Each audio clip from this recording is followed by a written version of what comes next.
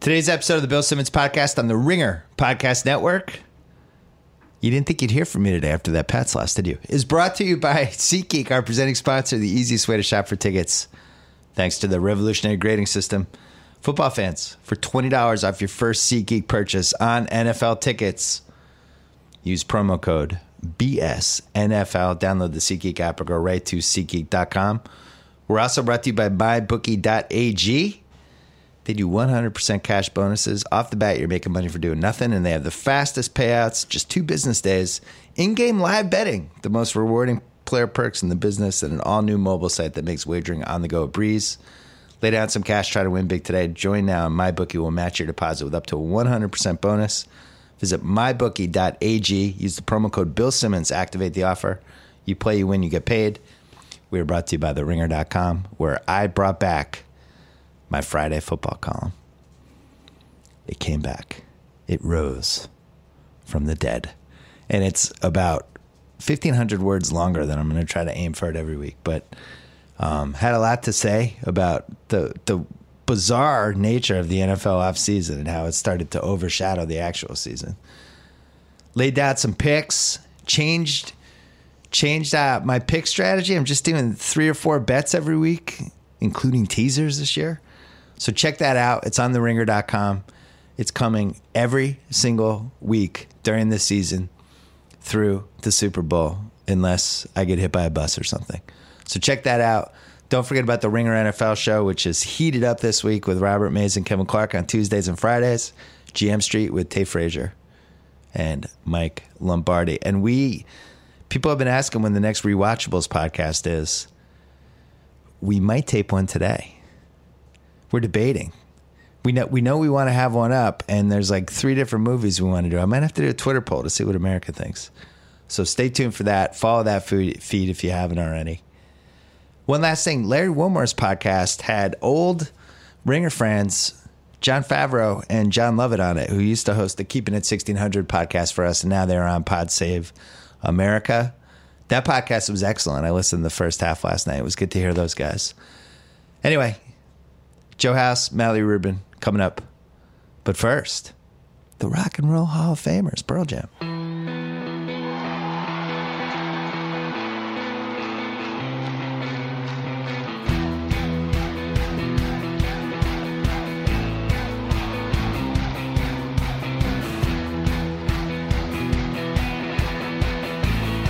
On the line, Joe House. He has not been on this podcast for 5 to 6 weeks, and there's a good reason for that. House has his own podcast. It's called House of Carbs. He talks about food every week. He's had a bunch of Ringer staffers on. He's had a bunch of celebrities on. He's had me on a few times. It is already one of my favorite podcasts ever. House, this is your dream come true. You become a food maven. This is so kind of you. I appreciate it. I was always a food maven. I mean, I mean that with all due false humility. But having the opportunity to share my enthusiasm with all of our podcast pals is possibly my life's greatest accomplishment. Please don't tell my parents that. Yeah. No, I'm with you, man.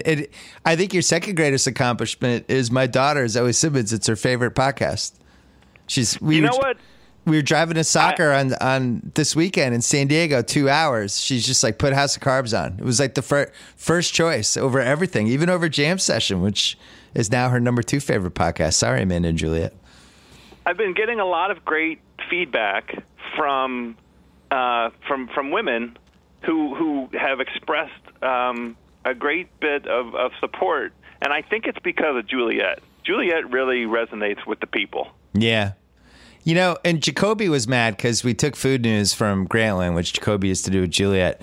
I just like to remind Jacoby that "Don't Get Fired" was my joke, and now him and Jalen have made a running segment. So to me, that's an even trade.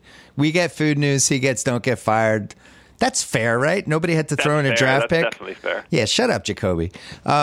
House, you came here, I think 4 weeks ago, and my body still has not recovered. Do you like how I'm procrastinating from not talking about this Patriots game, by the way? I gained between 4 and 5 pounds and could not fit in 2 pairs of my jeans, which was pretty embarrassing. How many pounds did you gain? I was closer to double digits. I was in the 8 to 11 pound range in terms of the weight gain. Wow. The biggest culprit for that, two big factors for that. One was the lunches. I don't eat lunch Me like neither. that. No. Those are like old school lunches when I'm 23, 24, 25 years old. A 3,000 or 4,000 calorie lunch where, it's the middle of the afternoon, 3 o'clock, and I'm dozing off.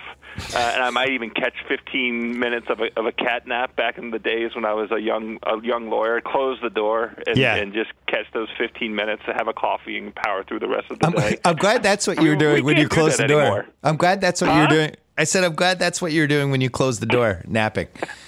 They didn't have 5-star lotion back then. We had one night where we had 3 different dinners in the same night, which we described the whole food weekend on your podcast a couple weeks ago if people want to hear it. But we had a dinner and then we went. Chris Chen took us to this foot massage place where they did, what was that type of massage called? Like a circulation massage? What's it called? There was some reflexology sure. So it was really interesting. It gave you superhuman strength. I've eaten a lot of meals with you over the years. It was the first time I've seen you gain strength as the night went along. A little like how in Vegas when they pump the oxygen in the casinos. This was like the food version of that. You immediately ripped off a second meal and then a third meal. We're thinking dessert, which for you, dessert was a pastrami sandwich, half a hot dog, and a bag of French fries. And this was like 11 o'clock at night. I don't think that was helping your health or your weight limit that week. I would say that was a big culprit. That was probably a 3-pounder all by itself. that 11 o'clock meal. And you have to remember, my body clock. That was 2 a.m. for me. Well, if you love food, it's a podcast for the hungry by the hungry, and again, my daughter's most beloved podcast. Speaking of 3-pounders and 3-pound dumps, I want to talk to you about Kyrie because we have not discussed. You and I have not discussed that in this podcast yet. But the Patriots took a 3-pound dump tonight, and I'm torn about how bent out of shape I want to get about it. I was very careful on the Twitter last night, as you call it, the Twitter. I actually thought there's a scenario where if Gronk just catches the second touchdown, they're up 14-0, and they probably win like 56-15 or something.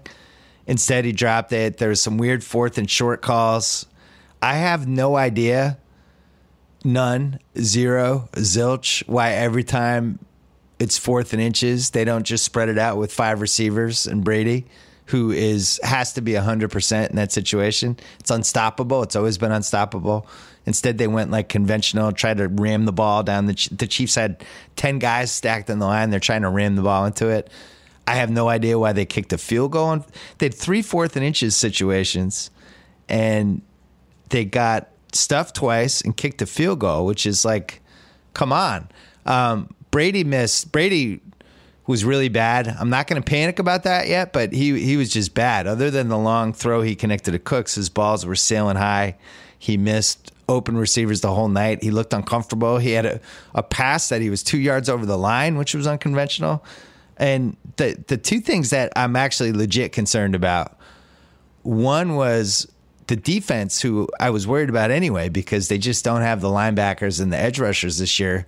And then Hightower gets hurt, and all of a sudden there's guys out there that I just heard of 2 days ago. That was bad.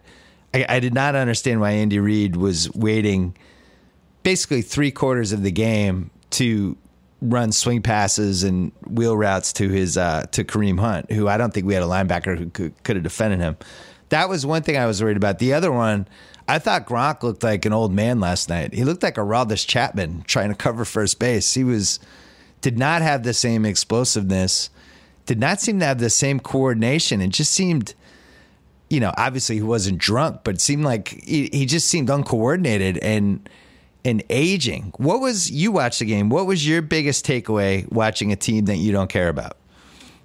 The thing that I was most surprised by is how the Pats defense got pushed around and how thin the defense looked to me. I thought that the Chiefs were deliberate in saving something for the fourth quarter in terms of the wheel routes you're mentioning. I think that was intentional. They kept running that shovel pass thing to Kelsey, which, had kind of mixed success, but it was success more often than not.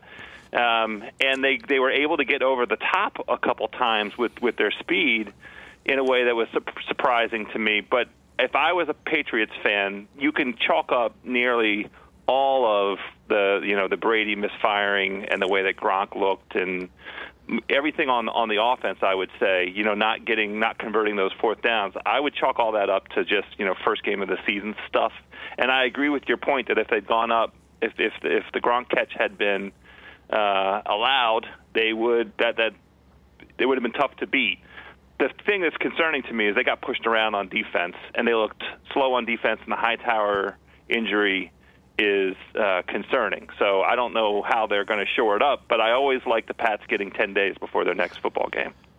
Hightower is probably the only indispensable guy on that defense for everything he does, but then also just a lack of depth at that position in general. But their front seven, again, the Patriots have been here many times, and people panic, especially defensively, and Belichick ends up moving people around and acquiring some weird guy from another team nobody's ever heard of, and then somehow it all works out. But the thing that scared me about last night, the Chiefs scored 42 points. It felt like they had about 20 penalties. Did you notice that? Like there was a ton. They were super sloppy. They made a ton of mistakes. They shot themselves in the foot over and over again, and they still scored 42 points. And I didn't even feel like they played that well, other than Alex Smith connected some passes, and then their offense got going in the second half. But if you're a Chiefs fan watching those first three quarters, you're like, oh, my God, we're completely blowing this game, giving it away, or you're blaming the refs. The call seemed pretty fair for the most part. But their penalty advantage at one point was like 13-2. And yet they still won the game by 15 points. And if you're in the AFC, you just you're keeping your fingers crossed now that Brady looked like a 40-year-old man last night, and that's not an accident because he's 40 years old. And he really is 40.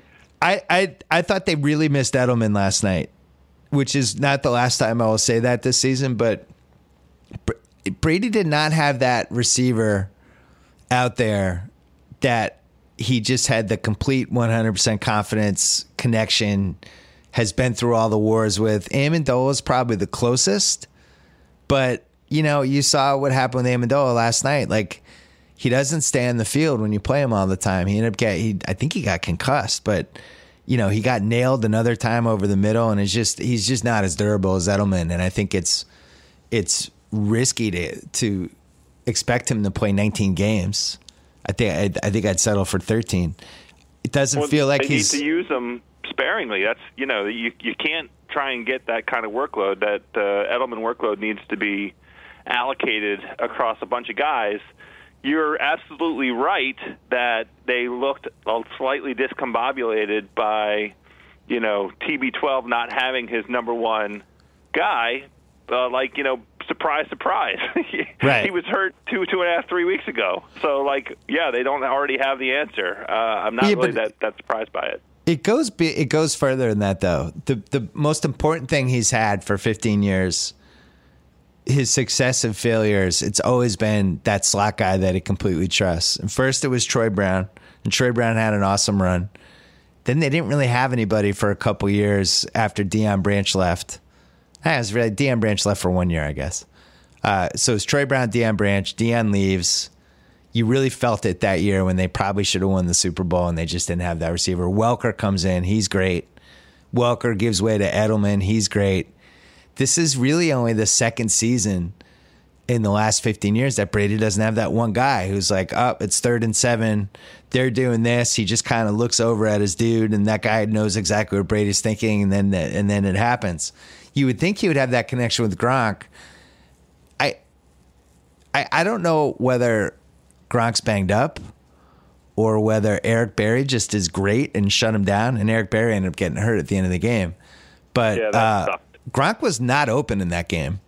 He just wasn't. Even the plays that he made, there was somebody draped all over him every time. It was an atypical Gronk performance. I didn't think the Chiefs could cover Brandon Cooks. and was frustrated that Brandon Cooks, I don't know how many catches he ended up with, but he also drew, I think, 3 flags. But just in general, like, it seemed like a game just unleashed Brandon Cooks. Maybe Brady doesn't feel 100% comfortable with him yet. I'm concerned, though. I think, between Brady's age and the defense, people are saying the Pats are going to go undefeated. I think there's real reasons for concern. Now, the good thing is for the Pats, they're in the AFC East, and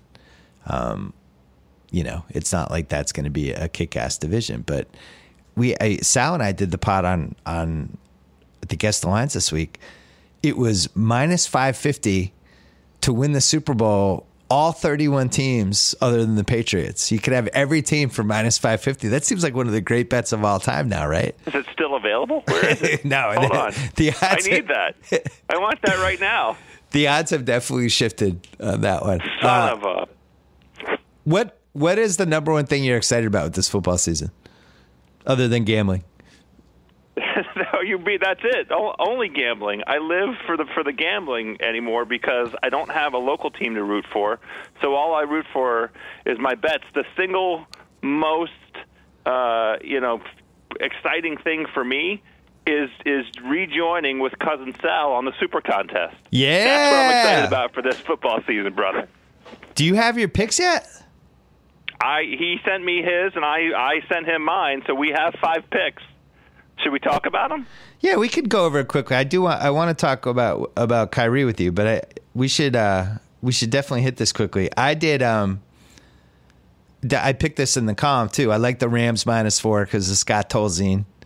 He's Scott Tolzien on the road getting less than 7. I'm in. I'll take it. Can't believe it. I did that. That was one of mine. Go ahead.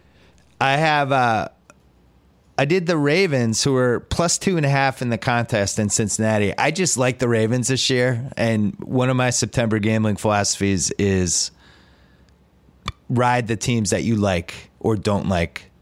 And for me, the Colts are I want to short the Colts. I think they're going to be terrible, which is why I took the Rams. I like the Ravens. I like what they did. I like how they beefed up their D. I love Justin Tucker. I like the special teams. They have a good home field. It's why I wrote today, they're the team in your fantasy league that wins ugly every week and you don't understand how they're winning, but they keep winning. And I think it starts this week. I have them in the NFL wins pool that we do every year, and that's the theory that informs, that was the thesis as to why I selected them. I'm concerned about Joe Flacco's back. If Joe Flacco's back turns out to be a bad back, then it's going to be another bad season for the Ravens. Well, he's fine. It's not like you get hit playing. Oh shit!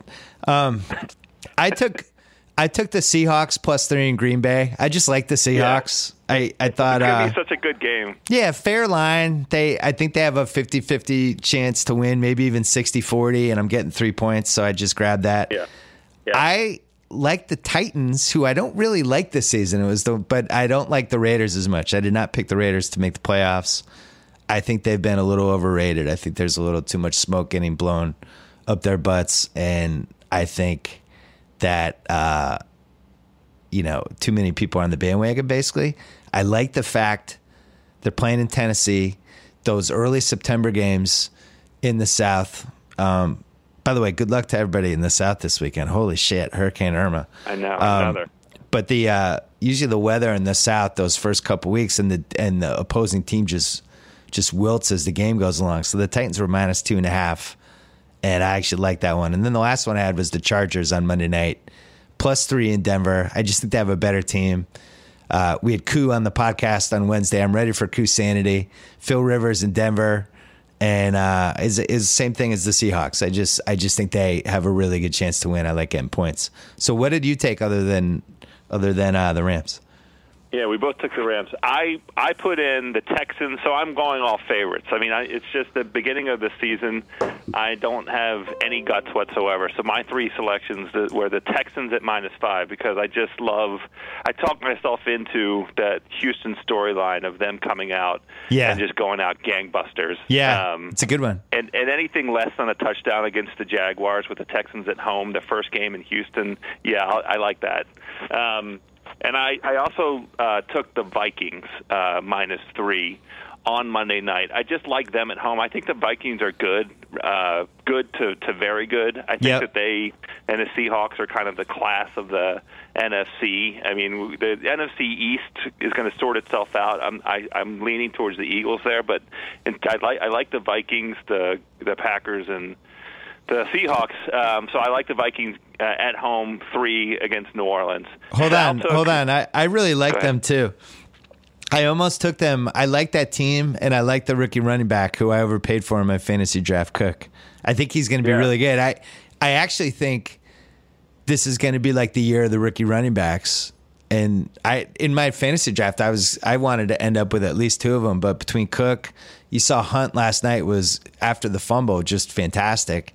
Set a record. McCaffrey, Fournette, it's pretty loaded. It really is, and it's a position that needed a little invigoration. So anyway, I'm with you on Minnesota, but I'm always scared of Breeze on Monday night. It's just it's an allergic reaction. He's one of those guys you hate going against on Monday nights. It's like, oh my God, Drew Brees, he got 458 yards. So I stayed away. I'm right there with you, and they're in a dome, which also doesn't help. But it's just I can't. I've seen too much of that New Orleans defense, and every year, it's improved. They've improved this spot and that point, and then they come out and give up 48 points. So I just like the idea of 3 points at the end of the game. The Vikings at home. That's all. And then Sal started doing on the Ringer. He's doing his best bet every week. We're making awesome videos out of them, so you can check that out. It's on our Twitter feed. Sal took the Steelers -9, which I loved. I have them that was one of my picks in my column. I teased the Steelers with the Chargers. On the Texans, the Steelers, like the Browns, it's all the signs are there. There was a little hope there for a little bit, and then all hell broke loose the last 10 days. Garrett got hurt, and it just seems like they're headed for another Browns year. But I looked at that Texans line for a long time. The Macho Man, Tommy Savage, just scares me. I'm not ready to wager on him yet. I wanted to. I looked at it. I all the same reasons you had. I think the Texans defense is going to be terrific. I think they're going to run away with the AFC South by 2 wins. I just couldn't pull the trigger on Macho Man Tommy Savage. I want Watson to be in there. I'm waiting for Watson. I'm right there with you. The thing is, how I got over that reticence was Mr. Blake Bortles. That's kind of what helped me get over my concerns there. The Blake Tannick. Blake Bortles facts. Hey, House. Blake Bortles and Tom Brady have 6 MVP. Go ahead. Yeah, shout out to the Blake Bortles facts Twitter account. One of the best accounts on Twitter right now. House, I'm giving you a recommendation on Instagram. There's an account called Drunk People Doing Things. That is basically somebody took all the videos I took in college, and now they're just putting up fresh 2017 versions 3 or 4 times a day, and it is outstandanding. And are they a sponsor? No, they are not a sponsor. Can we have them be a sponsor of House of Cards? I want to sponsor them. It's up my alley. I want to sponsor them. It's just tremendous. It's people jumping off a deck into a pool, but somehow hitting a table, and nobody really getting hurt, but like people just throwing up on each other, and it's just all the stuff from college that we miss that is now captured on this account. It's hilarious. Anyway, speaking of gambling, House, DraftKings, 1 week fantasy football. They're hosting a $100,000 contest, totally free to enter. One big wrinkle this year: if you draft the perfect lineup, you can win $1 billion. DraftKings. Billion with a B? Yeah. Lots of ways to play. You can choose between public contests with big cash prizes, private contests where you can compete against a group of friends, or my personal favorite, single entry contests. Each person can only enter one lineup. They have beginner and casual contests where you'll play against people of similar skill level as well. The best part about DraftKings, draft a new team each week without any commitment. Go to DraftKings.com right now, or go to their app, the DraftKings app. Use promo code Simmons to play in DraftKings free Week 1 contest with $100,000 total prizes. Remember, if you draft the perfect lineup, you can win $1 billion. That's promo code Simmons. Eligibility restrictions apply. See DraftKings.com for details.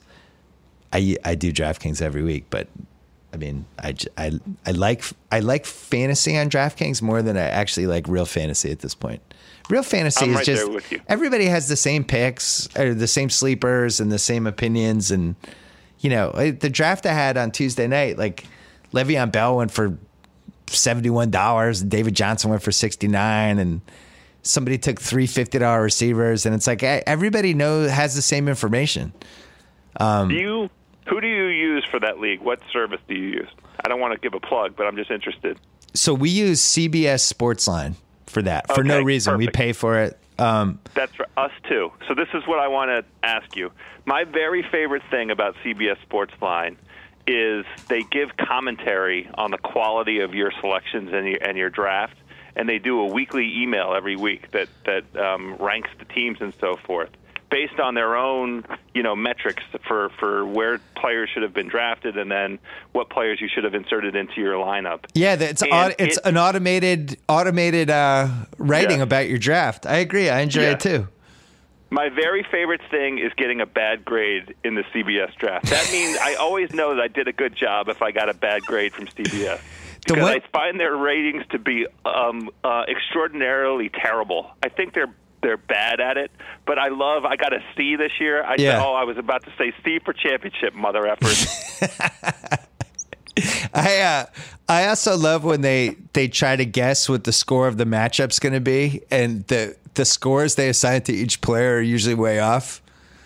I go to it every week. It's my go-to. I can't enjoy it enough. I always get mad. I agree. I'm getting mad at some automated system. I will say, people who run CBS Sportsline, if you're listening, it's not an accident that when people go to the top part of your menu and they're trying to click like my team or standings and, accidentally I've clicked an ad. Like, you don't need to do any mouse chicanery. You're better than that, CBS Sportsline. Don't quickly switch the menus so that all of a sudden I'm accidentally clicking on an ad. I know what you're up to. Don't do that. Well, I am complimentary of them on balance. I like very much the weekly snarky comments. Me too. The name of my team is my son likes your daughters, because I'm in a league with a bunch of guys that all have daughters that are the same age as my son. That's great. Yeah, so I love it when it comes up. My son likes your daughters. Could have won this week. Could have beaten. Am I allowed to say grabbed pussy? Sure. Why not? Well, that's one of the teams in this league. We'll just bleep it. The grab P words. We could say that. But, would have been if only he'd followed the advice and put, Travis Kelce in ahead of whatever. That's my favorite part of CBS Sportsline.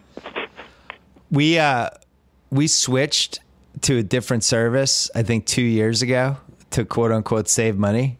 And all of us just hated it. And we had almost a revolt against Jamie, the guy who was running the league, who stabbed me in the back on Tuesday night and tried to vote me out, and I had to win a Connect Four job. Oh my God! Yeah, Jamie. Has it been publicized? Did you do Twitter and Instagram on who got kicked out? Yeah, I beat Kyle in Connect Four to stay in the league because Jamie, who I've known since he was 16, and I've helped him every step of the way. He decided to ram the Arya's sword into my back. There'll be payback. I'm waiting. Unbelievable. Tate, if you ever do anything like that to me, you made that kid's career. I will run you over in a car. Let's talk about Kyrie really quickly. Give us your thoughts. So I was really, really, really disappointed that it turned out that Kyrie really did want to be traded and that Cleveland really was inclined to accommodate that, because you know how much I love a conspiracy theory. Yeah. When I saw all of this, my conspiracy theory antennae were raised and my eyes were going back and forth. I preferred to think that whole thing was a play by the worldwide dominator LeBron James to create the narrative. He learned a very important lesson with the decision, and he was not going to repeat that mistake. And he now has all of the infrastructure in place between his management team, the agency, the representation of players, and his own PR firm to put out a story with an intended desired effect that's going to put him in the very best light. I thought he was creating the story that was going to give him permission to go to L.A. next year. That's what I thought that whole thing was about. And I thought at the end of the day, Kyrie would stay in Cleveland and that there was some payoff for Kyrie behind all of this, that some inducement that LeBron could offer Kyrie, but that the intended effect of showing the Cavs management to be bunglers, which really doesn't need much in the way of furtherance after this summer because of what happened with Griffin and all of the, they didn't make any moves. But I'll be goddamned if I don't remember the young man's name who is the successor to Griffin off the top of my head. He might be the GM of the year for that trade for the swindle that they pulled off against the Celtics. Swindle. It was a swindle. Kobe Altman. Swindle. Okay. Kobe Altman. Sorry. Let's hear why you think. That was like a 3-minute monologue leading. You buried the lead. You thought it was a swindle. It was a swindle. The reason it was a swindle is because the Brooklyn pick was supposed to be the compensation for little guy's hip, for IT's hip. Everybody knew that IT had a hip problem. He didn't play in the playoffs because of his hip problem. Yeah. And we knew that it was something that was going to linger into the beginning of the season. So the only reason that the Celtics had to include the Brooklyn pick without any protection whatsoever was for the purpose of, sort of buying Cleveland's agreement to hold their nose and approve the trade, notwithstanding whatever came out of the physical. Yeah. That's the point of the unprotected Brooklyn pick. Yeah. So they got to that point. They were right on the brink of it, and they were like, you know what? We want a little bit more. They got a second rounder. Went over and gave it to them. Nah, they gave him a second rounder. Who cares? Look, they got more. They got more. That's the point. The whole thing was fine. I was willing to, concede to the Celtics that Brooklyn pick unprotected. I think Brooklyn's going to be terrible again this year. I don't buy the narrative that they're slightly improved and the East is much worse. So Brooklyn might end up, that pick might not be a top 5 pick. That pick is going to be a top 5 pick once again. Let there be no doubt. So I think that was a really, really valuable asset that Cleveland now has and can move in so many different directions. That was totally fair compensation for Kyrie. I mean, the fair trade was just Kyrie for IT straight up. And if IT didn't have the injured hip, that would have been a fine trade. But all the other pieces, I mean, come on. Kobe killed it. Well, if IT was completely healthy, I think the trade would have been Thomas, Crowder, and maybe Boston's 2018 pick and a second rounder, or who knows, or maybe the Memphis pick, whatever they had. But, you're getting 1 year of Thomas, and we have no idea when he's coming back. That feels like a problem. You mentioned the Brooklyn pick. So Vegas has, and I don't want to step on our magical over-unders podcast that we do every year. But Vegas has their over-under at 27. They have Atlanta under that. They have Chicago under that at 22. They have Sacramento at 27.5 and Phoenix at 29. So Phoenix at 29.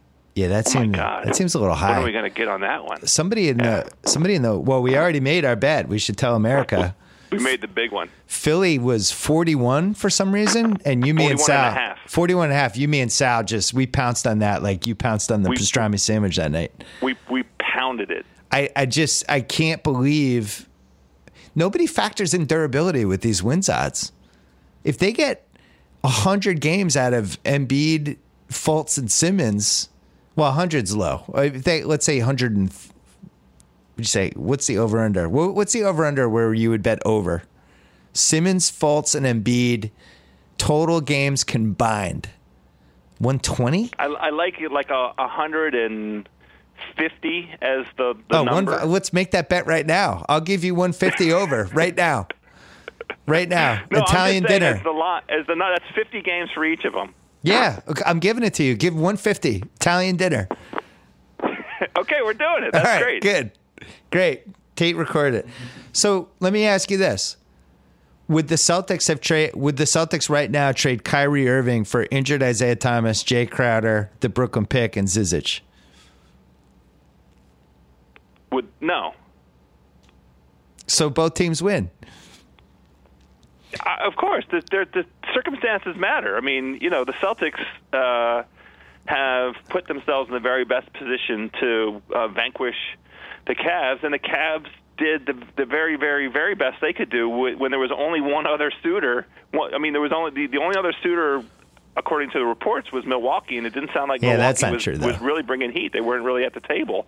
So it was a one team that had interest, and Cleveland got the very best offer, the very best deal they could get out of Boston, considering there were no other suitors. Well, so I do. It's fine to think of it as win-win. I don't have any problem with that. I still think it's a swindle. There were suitors. The problem is once Kyrie found out about Boston, he started sending out stink faces to the other teams that were chasing, because nobody's going to give up a shitload for Kyrie if he's saying, like, I'm not re-signing there in 2 years. So He was able to control the market, and that's, this happened with Paul George too. Once it gets out that the player wants to go, it does become a little bit harder to trade them. I thought Cleveland did the best they could have done under the circumstances. I thought it was a really smart trade for them, and it allows them to keep their feet on both sides of the fence depending on what LeBron does. I still think LeBron's leaving. I think Kyrie thought LeBron was leaving. I don't really think he liked playing with LeBron that much. And, I keep coming back to... I'm not sure about that. Playing with LeBron got him to the finals 3 consecutive years. Yeah, and he did it. He was able to be on that very biggest stage and distinguish himself on that stage. I mean, where else is he getting that opportunity? And he did it, and he graduated from it, and now he wants to play with other people. Because if he liked playing with LeBron, he would have stayed there. There's no reason for him to get traded. I really like the way KD put it when I did the pod with him, which is basically KD is like, Kyrie's like me. He likes structure. He just wants to hoop. And he was tired of every year, this happened, that happened, this might happen. He just didn't want to do it anymore. That made sense to me. And that's totally fair. You and I even before this trade, you and I were both in the what the hell is everybody doing? Kyrie Irving is awesome camp. Were you surprised that so many people out there were kind of downing him as not a franchise player, but as somebody who could be one of the 2 essential pieces on any great team, which is really how you have to look at this stuff, because there aren't any franchise players. There's LeBron and Durant. But were you surprised that people were so willing to kind of discard what we saw in the last 3 playoffs?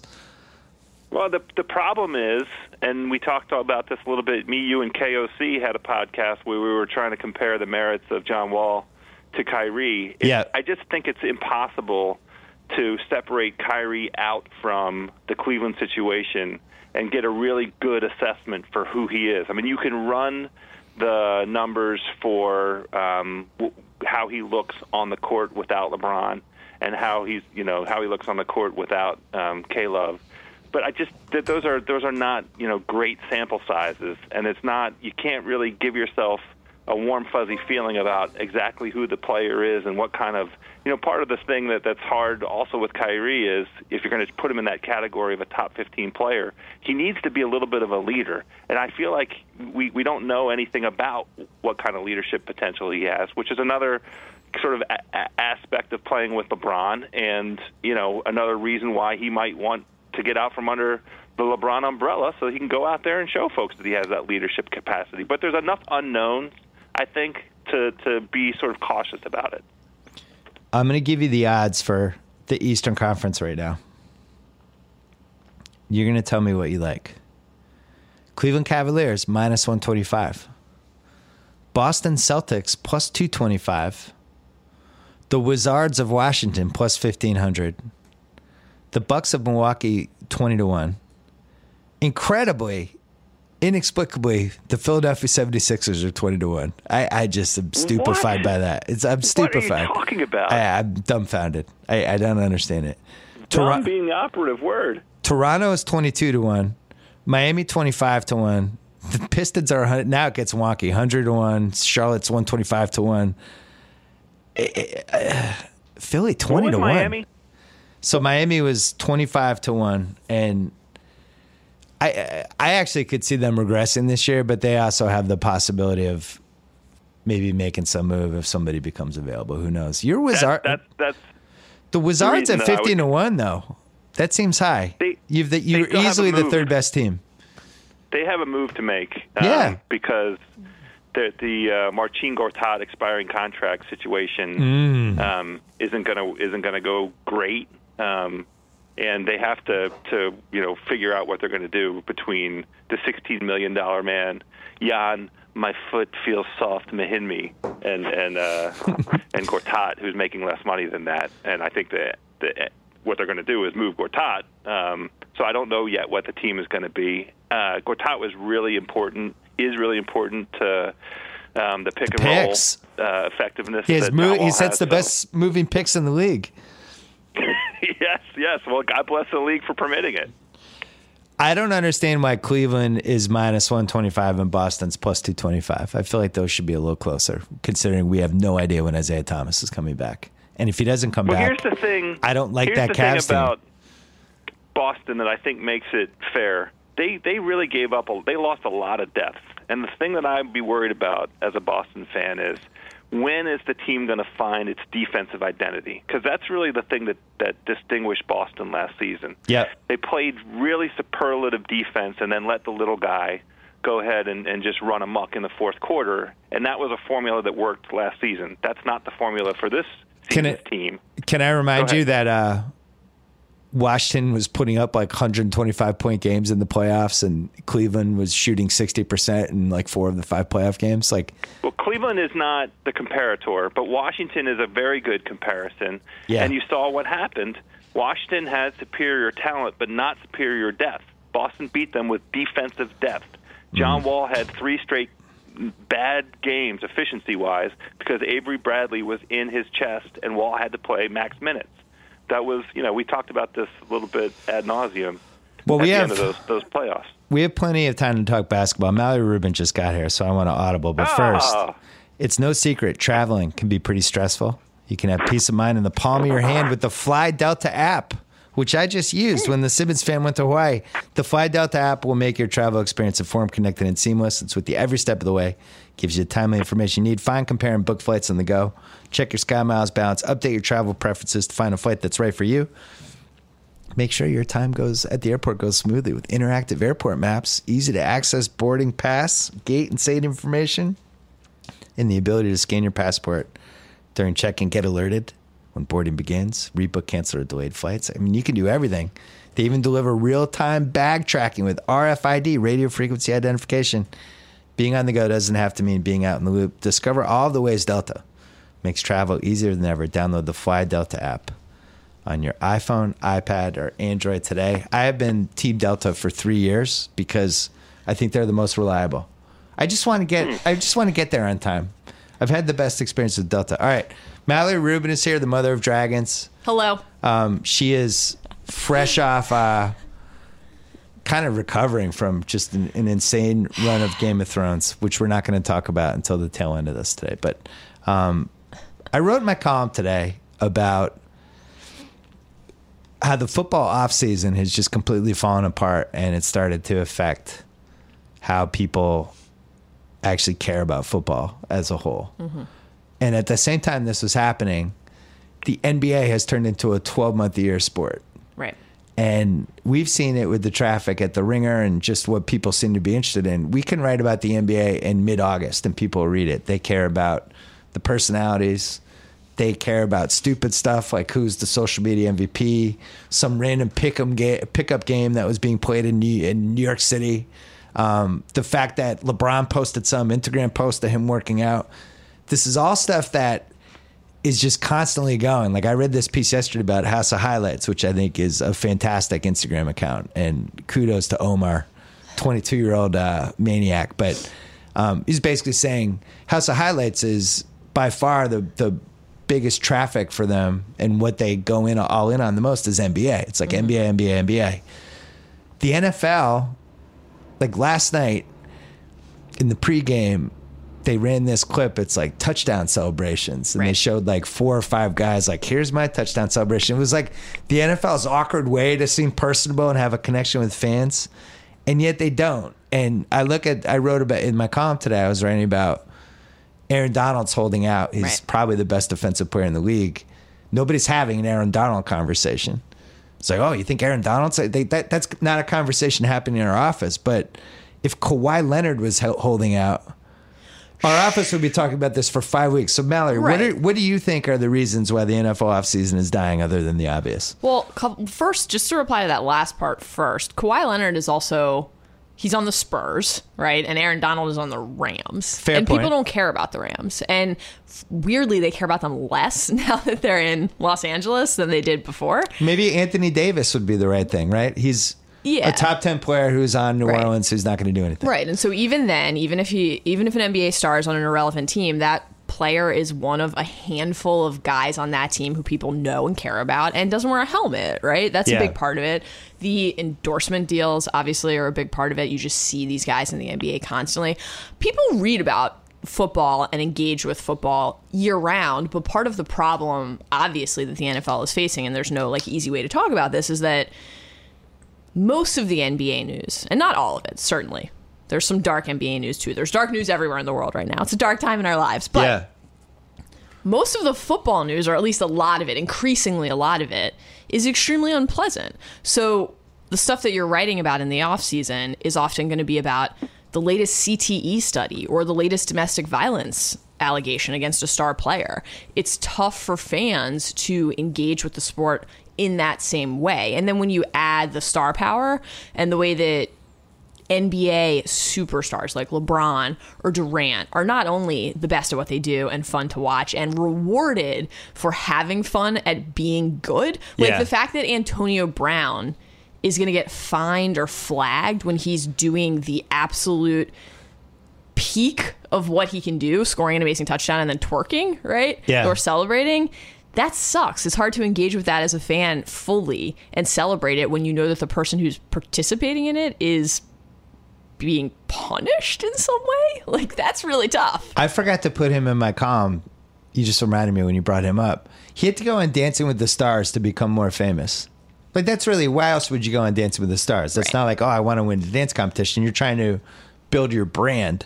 There isn't a top house. Is there a top 35 player in the NBA who would go on Dancing with the Stars? Is there a top 50 player? What's the cutoff line for an NBA player who would go on Dancing with the Stars?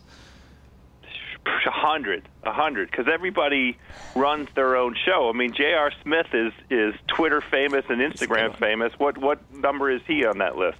Yeah, I mean, it would honestly have to be like Kyle Korver or somebody who's it's like a role player who has no profile. That's the point, though, right? It's unfair to compare the two in this sense. There are only 10 guys on a basketball court at a time, and none of them are wearing clothing that obstructs who they are, and there are 82 games. So the basketball, it turns out that NBA is absolutely perfect for social media. Yeah. And football has maybe 10 guys or 15 guys. If Aaron Rodgers held out, that would be a big story. We would be talking about it all the time. But this brother Donald playing for the Rams, I can live without it. Call me in, it only matters to me in terms of how I bet for or against the Rams. Yeah. That's the only data point that I care about. The NBA basically, as an institution, magnifies and elevates somebody's pre-existing persona, and the NFL stifles it by its very nature, or at times actively works to obscure it. And so the institution itself is kind of working against the height of celebrity somebody playing in it can reach. Tom Brady, you tell me if this is a crazy thing to say, is obviously extremely famous for being the quarterback of the New England Patriots and winning Super Bowls, but he's as famous, or at least a big part of it, is that he's extremely handsome and married to a supermodel and has been modeling and wearing Uggs and being goofy and weird, and also happened to have the underdog story because of the fact that he was underdrafted. And he's been in big games, and he's been around for a long time, and I think that's another issue. Right. You have Priest Holmes for 3 years, he's gone. He's just gone. Guy put 3 of the best years together, and within 2 years he's gone. Le'Veon Bell, 3 years from now, is he still going to be at the height he is now? I don't know. It was interesting on Hard Knocks to hear Doug Martin, who is, relatively speaking, as a person in the world, a young man and in NFL running back standards, ancient. Talk about that candidly, like especially because he has a suspension this year. He was basically, the subtext of his commentary was, wow, that's a lot of time off my very limited clock. Like when I get back out there, I have to work hard to be relevant again. And I think players are extremely aware of that. Think about the NBA, like Damian Lillard. He's going to play. How long does Damian Lillard play? 17 years, maybe 18 years. Yeah, I mean he's got at least another 10 to 12 years, we would say, right? If he's a running back, he's an awesome version of Deion Lewis. Right. Maybe he plays 9 years, but these guys just come and go, and there's so much turnover. Deion Lewis right there. I do think though the arrogance of the NFL, where they didn't want these guys to become personalities.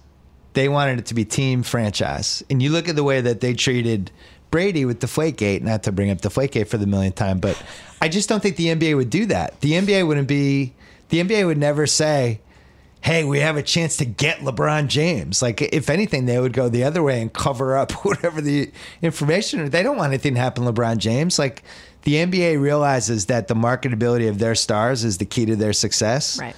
And I really honestly think the NFL for years and years believed the marketability of our logos and our cities and our stadiums and our franchises, that is the key to our success. And all of these guys are completely interchangeable. House, is that too dark? No, it's 100% true. And I think it's kind of, I don't mean to be geeky about it, that's basic labor economics, right? It's in the interest of the ownership of the NFL to not permit any of the players to have a basis that would change the leverage of that relationship. That's why they went after the very biggest dick on the block, Tom Brady, and took him down. That was a show of force by ownership against the labor force of the NFL. I mean, George Atala at NFLPA might come over and punch me in the nuts for this, but I think that whole thing was orchestrated for the purpose of creating dynamic for the next collective bargaining agreement. Like, every one of you players, this is what the whole point of punishing the players the way that they do now. This is Ezekiel Elliott, 6-game suspension based on the NFL's own investigation that is apparently superior to what the police and the prosecutor did in the state of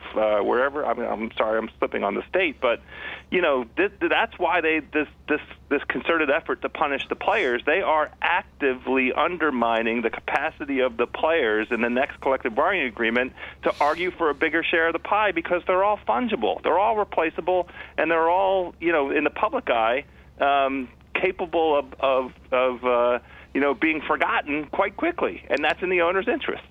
So part of what I wrote my column about today was that only 4 years ago, it feels like a million, but when I was running Grantland in May of 2013, I asked Robert Mays to just start doing a countdown to the NFL season. Right. And it was a different era. It was like football would go away. You'd feel this sense of real sadness, kind of what Mallory's going through with Game of Thrones right now. We'd go away for 2-3 weeks. Then free agency would start. Then all of a sudden the combine and the draft. And by the end of the draft, then there was a little bit of a lull, but now you're ready for football to come back. And then like mid-June, the fantasy magazines would go on the newsstand. Right. They barely have newsstands anymore. There's the internet, though. Those great days of newsstands. And by the beginning of July, you're like, football, football, football, football. I don't know if it's me or whether this is just the way it's going now, but I felt that way this week. I did not feel that way 5 weeks ago or 10 weeks ago, 20 weeks ago. That excitement for the season. Now that the season started, I'm in it again. I don't know how long this version of me as a football fan is going to last, but did you feel that, because you've been in the content business, Mallory, for, I don't know, since you got out of college, do you feel the change now in the off season where people, the excitement just isn't what it was maybe 6 years ago? I think so. Yes and no. I mean, I think it's hard to gauge excitement because that is so specific and personal and will vary, from one human being or cluster of fans to the next. But I do think it's there's a correlation. Like, it's partially in response to the fact that there's actually more content than ever, right? So True. You used to not have the option to engage with the sport year round the way that maybe you would have wanted to. And now there's just saturation. There's so much. Everything is covered basically like the Super Bowl year round, whether it's football or not. Everybody wrote these articles this year about Game of Thrones being covered like the Super Bowl. So it's not even just specific to football, and it's not even just specific to sports. As a consumer in the world, you just have choices constantly. And so maybe you're just now presented with more choice than you ever had. And more so, passion point choices. Yeah, when you can choose between, going on a deep dive on youth soccer research or reading your wide receiver rankings a little bit early, maybe you choose the youth soccer deep dive because it's something you couldn't have even done before. Yeah. And you know that the football stuff will still be there for you on the regular timeline. So I think people love football. I think it is increasingly uncomfortable to be a football fan, and that's a real factor. But when the Chiefs and Patriots were playing last night, it felt like the only thing in the world people cared about for a minute. And obviously there were other terrible and very important things in the world happening, and that comment does not discount any of that. But instantly the NFL just assumed its natural position as the dominant cultural and sporting touchstone in the world. And there's a reason that we have 5 pieces on the Ringer about one game. It's because it was really exciting and energizing for people. Yeah. And so I think you'll feel that again very quickly. I think part of the offseason is also determined by who's in the draft, who's in the free agent class, what kind of movement is there, obviously stuff this year you're talking about. How exciting is it to talk about like the Raiders relocating? Is that like a thrilling thing to be talking about all offseason? It's like depressing for a lot of people. It's not as exciting as shirtless LeBron working out on Instagram. Exactly. And you can also literally get that exact plot line, should you choose to do so, on Ballers on Sunday night. Like literally, you can just choose a more condensed, entertaining version of the same thing. Yeah. So I think that's are you a 12-month-a-year football fan or a 6-month-a-year football fan now? Just 6 months, only 6 months. I revved up just like you in the last week because I got excited about betting on NFL futures and betting on, starting to formulate a perspective on what teams I like, sort of power ranking wise, so I could try and not go 0-16 the first week of our picks pool, and try and have a point of view on what teams are going to win some games so I could try and win that pool. It's all personal to me, and I love this idea of the curation that we're talking about here because that's the way that I consume football. I care about it only for the purposes of the fun of the gambling and the camaraderie that comes with that. Like all of the circles of friends that I have, I'm still in one stupid fantasy football league, but it's just because I love that group Me too. Of pals. The Ringer one. Yeah, exactly. Oh, I can't wait. I didn't read that story yet. Oh my God. I just want to apologize to you in advance. Mallory was a winner and a loser in the story. To you, someone who maybe thinks of me as a balanced, rational person. The funniest thing about Mallory this in 2017 was for years and years was presented a certain way, both internally and externally. And now the last 4 months, people have seen the real Mallory. Showing you my truest self. You've cried 12 different times on audio and video. At least. You've berated coworkers. Oh, yeah. 2 things They to say about deserved that. I can't believe, Mallory, that you're available for this podcast. If Bill Simmons was a better boss, you would be in Hawaii right now. I tried. He tried. I had like an intervention. Not next week, but the following week, I'm going to go see my family. Yeah, we were trying to force her to leave. Yeah. Well, you should be somewhere drinking a delicious Juliet. You know that. Yeah. You know the beverage I'm talking about, Of course, Matt. absolutely. Who doesn't? Enjoying a delicious, Juliet, and maybe even a little poke. My on goodness. the Hawaiian beach. That's the only place you can eat the poke is in Hawaii. You're not allowed to eat it I anywhere heard else. on House of Carbs. Wait, hold on. That's I want right. to talk about food, but first, when it comes to the massive decision of choosing a mortgage lender, it's important to work with someone you can trust who has your best interests in mind. With Rocket Mortgage, you'll get a transparent online process that gives you the confidence to make an informed decision. Don't waste time searching through stacks of paperwork. With Rocket Mortgage, you can securely share your financial info to get a mortgage approval in minutes. Mallory loves when I do reads because she's on her phone just working. No, She crams 1 minute of work into it. You can even adjust the rate and length of your loan. in real time to make sure you get the mortgage solution that's right for you. Whether you're looking to buy a home or refinance your existing mortgage, you can lift the burden of getting a home loan with Rocket Mortgage. Skip the bank. Skip the waiting. Go completely online at quickenloans.com/Bill Simmons. Equal housing lender. Licensed in all 50 states. NMLS consumeraccess.org, number 3030. Okay, so the Simmons fan went to Hawaii. Mm-hmm. You are probably the two people I know that love food the most. Love food. For different reasons. Love food. House will eat food like an animal. You're not at that level. But like I brought you a pie once and you almost melted. Like you just, it's the same level of appreciation. I love pie. So we go to Hawaii. We're in Maui, and there's this part of off of Maui called Paia. Mm-hmm. They have a place called Mama's Fish House, nice. which we'd been told to go to. Mm-hmm. There's a little inn there that I didn't realize that looked awesome. But we go Mama's Fish House, and we have this. They have like awesome drinks and all this stuff, but then incredible fish cooked in all these different ways. I end up getting like the mahi crusted in some sort of whatever. House. Oh. I know you love I'm fish. Here. You have my attention. I know you love fish, but when you're in Hawaii and you know like they've pulled the fish out of and they've chopped it up, what's better? Incredible. And you don't feel like disgusting after. You don't have like after you've had like a prime rib or something where you just want to like lie down for 3 hours. Fish you can actually eat and regroup. Is that if you could eat fish for the rest of your life? I'm giving you no other meat choices, anything, just fish. Would you do that? I would 1,000% yes. I have to tell you, and this is something that has occurred as I've gotten older, because you can't do when you're 25 years old with carbs and meat and all the rest of it. I don't and the cheese and everything. I can eat so much fish and not feel any bad after effects. So I can still get that satiation that I desire, that my body is accustomed to. And I have the great good fortune of being able to wake up the next day and get on with the day. I don't pay such a heavy price any longer. But the thing about what you're describing and that Hawaii experience that I find super compelling, and also is part of why I didn't hesitate to say yes, is because consuming fish that way has a sort of existential vibe to it, right? Yeah. Like you're connected to the planet in a way. You're taking this great harvest that came out of the sea. I mean, I can get spiritual about it because I think there's a real spiritual element. Like when I eat prime rib, I am definitely not thinking about what that poor cow went through to give me that wonderful bounty that's on my plate. The fish, I have for whatever reason, this mindset that fish is there for the purposes of providing a harmony between us, the human race, and all those fishes in the sea. We were all working together for the same good outcome.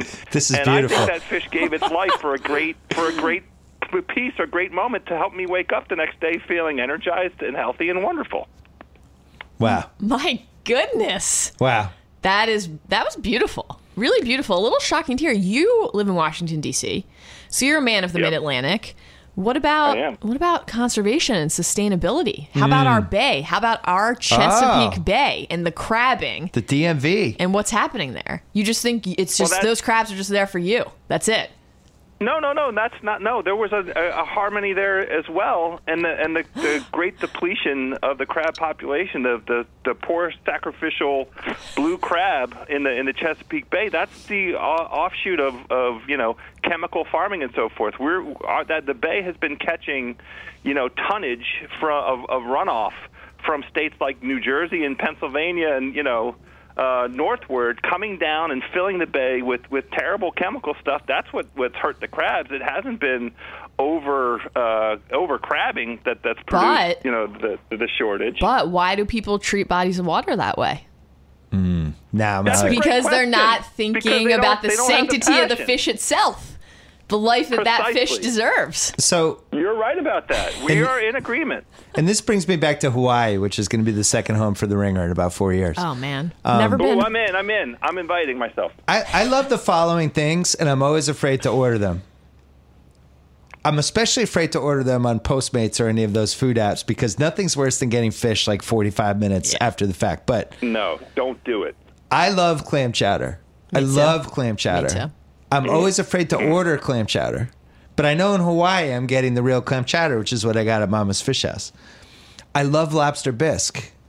Delicious. It's Delicious. the best. Yeah. I really love lobster bisque when I know they just caught the lobster. I love shrimp. I like the big fat shrimps that they obviously just caught, and it was like the shrimp was trying to run away and they grabbed them. Those are just things that you can't get unless you're in a place like that. And I think I could just eat that stuff all the time. I would not. It always made me nervous, like even in Boston, which is known for the clam chowder. Yeah, I was going to say, it sounds like you're describing a New England life to me. Well, but the problem, I agree. it's like a poke situation or like even crabs in Baltimore where it becomes such a thing. Oh, I won't order a crab cake anywhere else. There's a lot of shortcuts. Well, it's just because people, they know it's the thing of the place, but that doesn't necessarily mean you're getting the best version of the thing. Yeah. I always get nervous with that. So anyway, House, fish. I think we need an all fish House of Carbs episode at some point. This is a great idea because we kind of touched on it a little bit with David Chang. We'll have to think about who in the fish world would be the right emissary or combo of people. It doesn't have to be just one person. I'd like to but know, we really need to treat fish fairly. Yeah, what's the single best fish order that I should be the most excited about? Because the staples are always on there, right? Like you'll see the swordfish, you'll see the mahi-mahi's always there. It'll go through, and then like the salmon, which can be hit or miss depending on how fishy it is. But I'd love to know, like from a chef, if that's on the menu, you get that. Like the chefs always say, like filet mignon on the bone is always fantastic if it's done correctly, and they have a couple other steaks. But when I see filet mignon on the bone, I just know. I know I'm going to enjoy it. I'm 100% in. House, I had a fantastic veal parmesan at the Palm in Beverly Hills. The tomato sauce was not typical Italian tomato sauce. It was more like that sweet kind of tomato sauce. Oh, yeah. I like that. Nice on pounded veal. Yeah. The cheese was burnt on the top, which I really appreciate and like. I like nice strategy, a crispiness. Yeah, I feel like when they put the cheese on, they kind of bake it in the griddle, almost like they would bake a waffle or something. Right. Of course. That's exactly what they did. But House, you're saying you're willing to give all that up. You never want to bite into a bacon cheeseburger again. You never want to get the fried chicken from Popeyes. No, he does. Don't worry. He 100% does. Ever again. He definitely does. No, he just put it to me as would you consider this? And the answer is yes, I would definitely consider it. If it meant you could never have a piece of fried chicken again? Can I tell you about... House is eating fried chicken. He's doing lip service on the fish. Yeah. He's definitely can't not eat fried chicken. One other place I want to tell you about in Hawaii that I just think should be copied here. There's a place called Slappy's. It's a pancake place. They put the big giant griddle grill in the middle of the table, and they bring the batter, and you make your own pancakes. So you'd be like, I want buttermilk, or I want gluten-free, or I want like apple whatever. And they actually bring the batter out, and you squirt it like you would squirt a ketchup bottle, and fry the pancake yourself, flip it. They brought all these sides like bananas, chocolate chips, all these different things that you could put on the pancake as you're making it. Are they doing any guidance? Are they riding shotgun to say, all right, wait, that's too thick. It's not going to cook properly. You're going to have a mushy center. You can make a big, giant, fat pancake. You can make, like my son was making little tiny ones. Right. That was one of the best ideas for a breakfast place I've ever seen. Like my kids were... I'm not into this at all. You're not, it's too much work. Way too much work. Well, you could have ordered too. You could have just ordered pancakes. Also, if I go to a restaurant, it's because I trust the people in that establishment to know how to make the product better than I could make it. So you don't like interactive foods? I enjoy the ambiance at a place like that and the vibe and the like communal spirit. Everything basically that was missing from the Ringer fantasy draft. But I don't want to do that work. I go out to eat so rarely. I want to be able to relax and enjoy myself. You just put the batter on there and then cook it. I like having control over the constitution of the pancake itself. Like I'd like to be able to say, oh, no, one more handful of chocolate chips. Right. One more little like cloud of whipped cream. But I don't want to actually have to do that. House, you're telling me your son wouldn't like to go to a restaurant and make the pancakes himself? So this is precisely the point. This is a wonderful idea for families. A great place to go with kids. A great way to get a kid interested in food. I wish it existed here because it would be a fun way to introduce my kid. You know, he actually has a natural curiosity for cooking and food, and I'll put him up on the high stool. I mean, he's 7 years old. He's pretty tall, but he can't reach all the way up and look down into the food as I cook it. So we've had some nice conversations about, you know, red beans and rice and, you know, roasting a chicken and so forth. The pancake idea is a fantastic one, and that's what this restaurant is for. I wouldn't do it because you wouldn't go just me and you. It'd be weird. Yeah, and there's pizza places now that are doing this too, where you kind of make your own pizza and then you give it to them. A kid idea. Yeah. Make my pizza for me. What's your 2017 food thing you're most excited about, Mallory? Oh God. What's been your most Postmated order this year? Good question. My wife won't let me get chicken parmesan anymore. Probably John and Vinny's, because I do that for dinner and breakfast. Oh, you get that? What do you get for breakfast? Their breakfast is incredible. It's incredible. They have like an amazing banana bread. Just with like a little salt on it. Yeah, salted butter. It's exceptional. Yeah, they do I'll trick myself into ordering some fruit when I have breakfast there, or rather when someone brings me breakfast from there, because they have like a creme brulee grapefruit. It's basically like just, you know, they just pour a bunch of sugar on the grapefruit and then burn it. It's delicious. The pecan seeded granola there is outstanding. You get that with some Greek yogurt. I always also get an egg dish, either the soft scrambled eggs with burrata or the fried eggs. Soft scrambled eggs with burrata? Incredible. What do you think of that house? Absolutely outstanding. It's delicious. And they have like a really like a thick, hearty, crusty bread that they grill. It's delicious. Also, they have among the best bacon I've ever had. Ever. Yeah. What qualifies for the best bacon you've ever had? Because I have some legitimate bacon thoughts. So for me personally, I like a crispy bacon.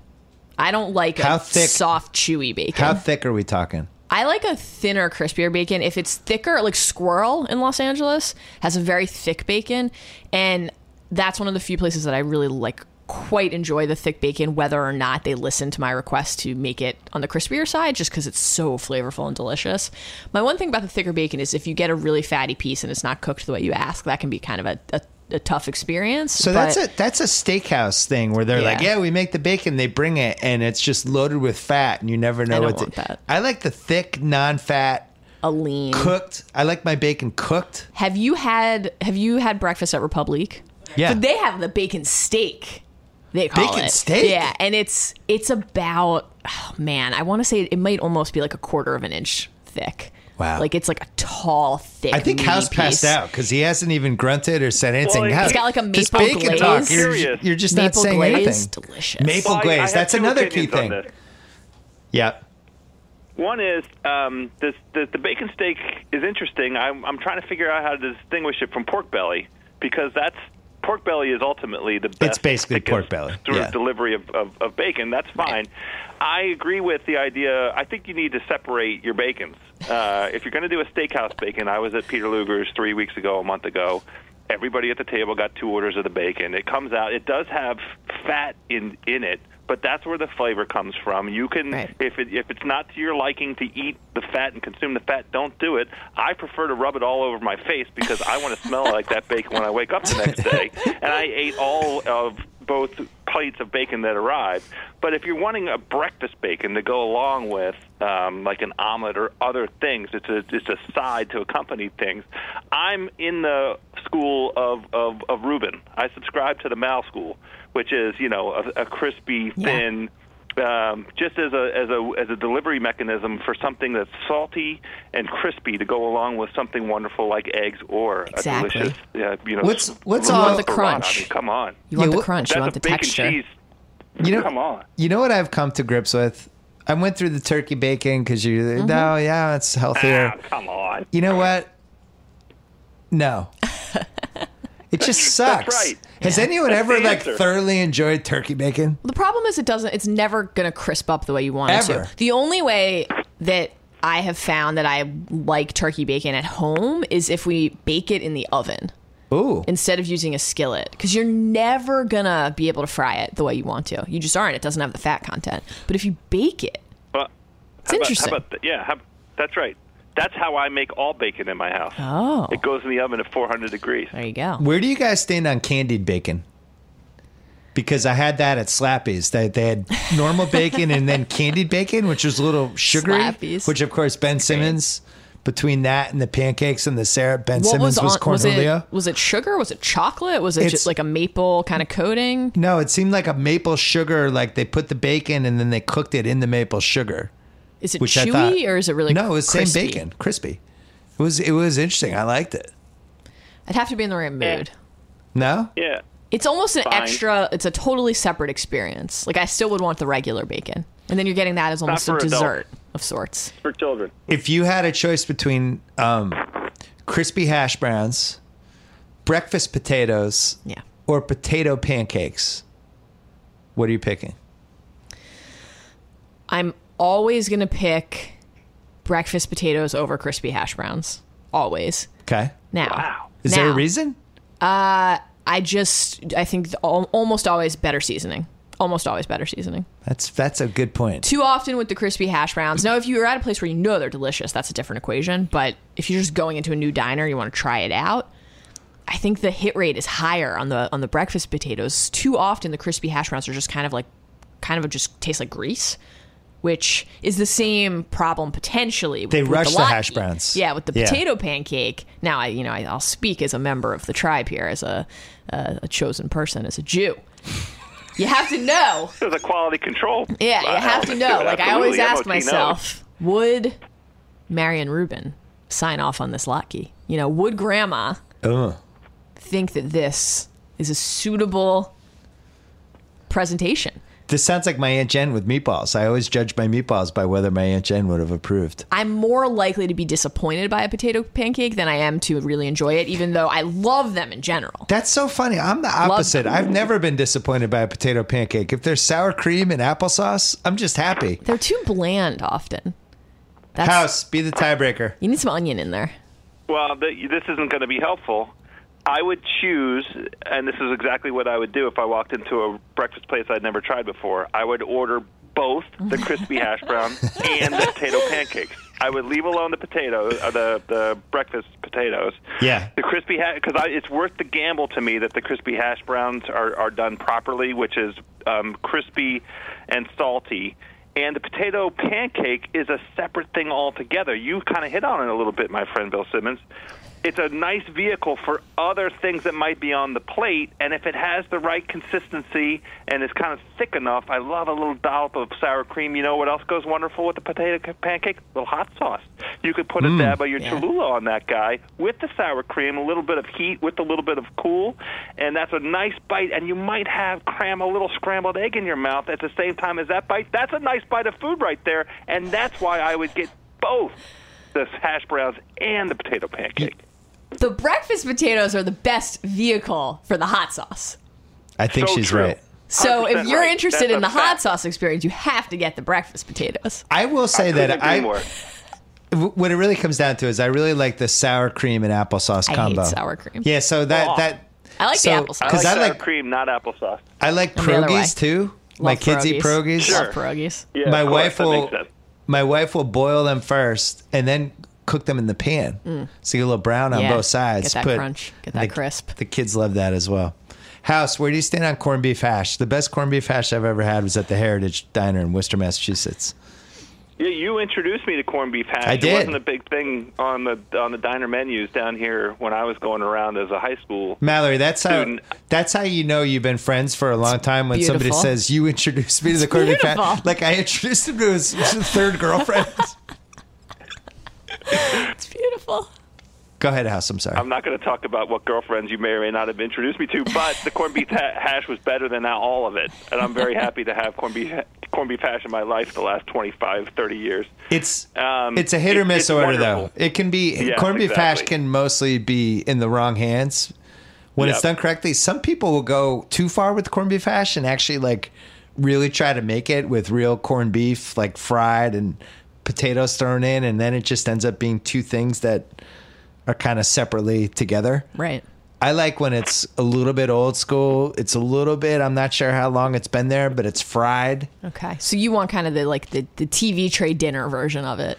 But the well done version of that. Interesting. Yeah. It's something that I've got as I've gotten older. It's tough to start the day with a big thing of corned beef hash. I can't say it's a big part of my life. Should I invest in it more? In an omelet, I think, is the most intriguing way to eat it. Interesting. Your little cheese. That's a great entryway. What cheese pairs best? I would say provolone. Something that's not overwhelming. I agree. A neutral cheese. A neutral cheese. Interesting. Neutral cheese. House, what's the best thing you've eaten since I've seen you? Ooh, that is a great question. I ordered bucatini every single night. I was down in Orlando, Florida last week, inside the confines of the Mousetrap. I took my 7-year-old on a wild and wonderful Disneyland tour. We stayed at a great hotel, which, honest to God, was the saving grace of the whole effing trip. I wanted to kill myself at the end of each day, and then this hotel, we'd return and be like, amen. Yeah. This is a little bit of adult time. A martini and a bucatini. I ate the bucatini every single night. It was prepared. It was alla amatriciana. I botched it. Everybody on the Twitters get at me. I don't care. Alla amatriciana, which is with the pancetta, with the onion, a little red pepper flake. I would permit a small shave or two of the Parmesan on top, but I mainly wanted it for that acrid, spicy, salty mouthful, and the pasta was obviously cooked perfect al dente every single night. Wonderful, wonderful meal I had. Sounds delicious. Sounds amazing. John Vinny's excellent bucatini. House of Carbs, we had House, me, and Craig Gaines. The chief. Ringer copy chief. The chief. We haven't run it yet. It's about sports bars, and it's a podcast where we realized Craig Gaines should be just called the chief. He'll love it. I like to call him Dad. Dad's also good. I feel like Chief he's Dad. the office dad. So he just, especially when I'm with an intern or a young person in the office and he walks in, I like to say, "Hey, Dad," really enthusiastically and embarrass him. So we have that. What else do we have coming up in House of Carbs House? A whole slew of guests in the queue. I feel like I probably shouldn't. Yeah, don't say it. Don't tell. Naming names, but we have a bunch of people that you've heard of before coming on Good. House of Carbs to talk about their particular pursuits and interest and commitment to the food game. So please check us out. Last thing, you have 30 seconds to give your review of season 7 of Game of Thrones to Mallory. Oh no, this is hard. Too much pressure. I just used 10 seconds. I have to say it felt most, to me, forced. That's the word that I use. Yeah. I knew that they had to accomplish great big things, but in each episode, to accomplish all that they did should have been 2 hours to 2.5 hours. I would have indulged a movie-length version of each one of those 7 episodes to walk me along. I just couldn't get over the effing Raven, the pacing, flying back with the instant news like it was a goddamn email. And I had a really hard time with the dude running from the White Walkers to the big wall. You're the fastest. I mean, come on, son. Give me something that I can work with. Let me try and believe it a little bit. They did a great job of that all the way up until this season, and they just felt like they crammed too much in. So I'm sorry. House, on a scale of 1 to 10, how satisfied were you with John and Danny's sex scene? It was a 3. Whoa. Yeah, it was like a 2.5. Not nearly enough Danny. Interesting. 2.5. 2.5? Where I think Benioff and Weiss, this is where they really slipped. First 2 years, they're like, we're owning the sex thing. We'll cross a couple lines. Like, just be on your toes. And now it's become conventional. They're tiptoeing. They haven't really thrown the gauntlet down in a while. Well, they can't turn it into self-parody, and I understand that. But, I mean, Danny set a bar. She did. She was an 11 out of 10. Her and that Dothraki genius. Unbelievable. Those scenes. It was like Blake Griffin's rookie season. It was Blake Griffin's rookie season, just above the rim constantly. I'm equally fond of the John Egret cave scene from season 3. I think of that the same way you guys think of Danny's scenes. Another terrific scene. Awesome scene. A special one. They did go a little conventional, though. I feel compelled to note, please, the voice of the people here, that you just referred to a sex scene between an aunt and her nephew as conventional. Yeah, but they didn't know yet. They don't know. They weren't sure. We know the way that they were splicing back and forth between scenes of Danny and John together and the Rhaegar John dad reveal. Yeah. To really hammer home for you what was happening, what was transpiring there, and what the fallout is going to be for those characters when they realize that. Sure, that's not like a clear shot of tits, but it's something. House is heavy breathing now. I've He's been getting watching excited. 3 years of Jamie bang out Cersei. All of a sudden, that's supposed to be shocking to me? You got a Cersei Jamie blowjob this season.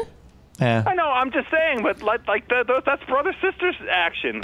What does aunt-nephew? What do I care about that? Yeah, there was true. brother-sister doggy style in the pilot episode. It was a really high bar to Moves set. the target. Also, Moves the like, target. so, and Tyrion just doesn't like hookers and brothels anymore? One of my... He's just out on the Again, hookers? If we had 2.5 hours, Right. Tyrion could have got his. No. We were Where's his crammed into brothel? 47-minute episode. Does he have a brothel in Danny's place? This is actually like a big... It's not really right to call it a theory, but a big area of discussion on the internet among the Thrones heads is Tyrion now constantly making bad decisions because he isn't having sex anymore?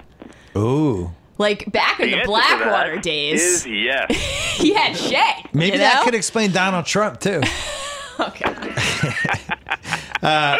Thanks so much to the Fly Delta app. The Fly Delta app will make your travel experience informed, connected, and seamless from before your trip through the journey to the tail end. It's with you every step of the way, giving you the time and information you need.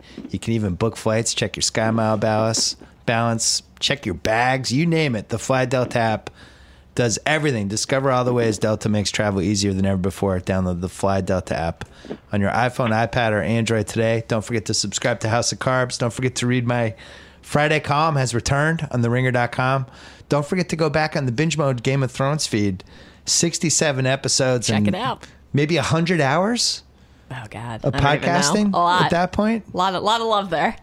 There's been some meetings about what the next binge mode podcast is going to be. I think we're circling something. I can't wait to hear the reveal. Circling something. We need Mallory once she finishes her 30-day stint at the Malibu rehab place. Yeah. She's going to be there, celebrity rehab. I'm ready. She's going to go through, and then when we see the light flickering back in her eyes, we're going to unleash her on binge mode again. I miss Jason. I miss binge mode every second of every day. I'm ready. Put me in, coach. Enjoy the weekend, everybody. Stay safe, everybody in Florida. Thanks, House. Thanks, Mallory. And we'll be back on Monday with the BS Podcast.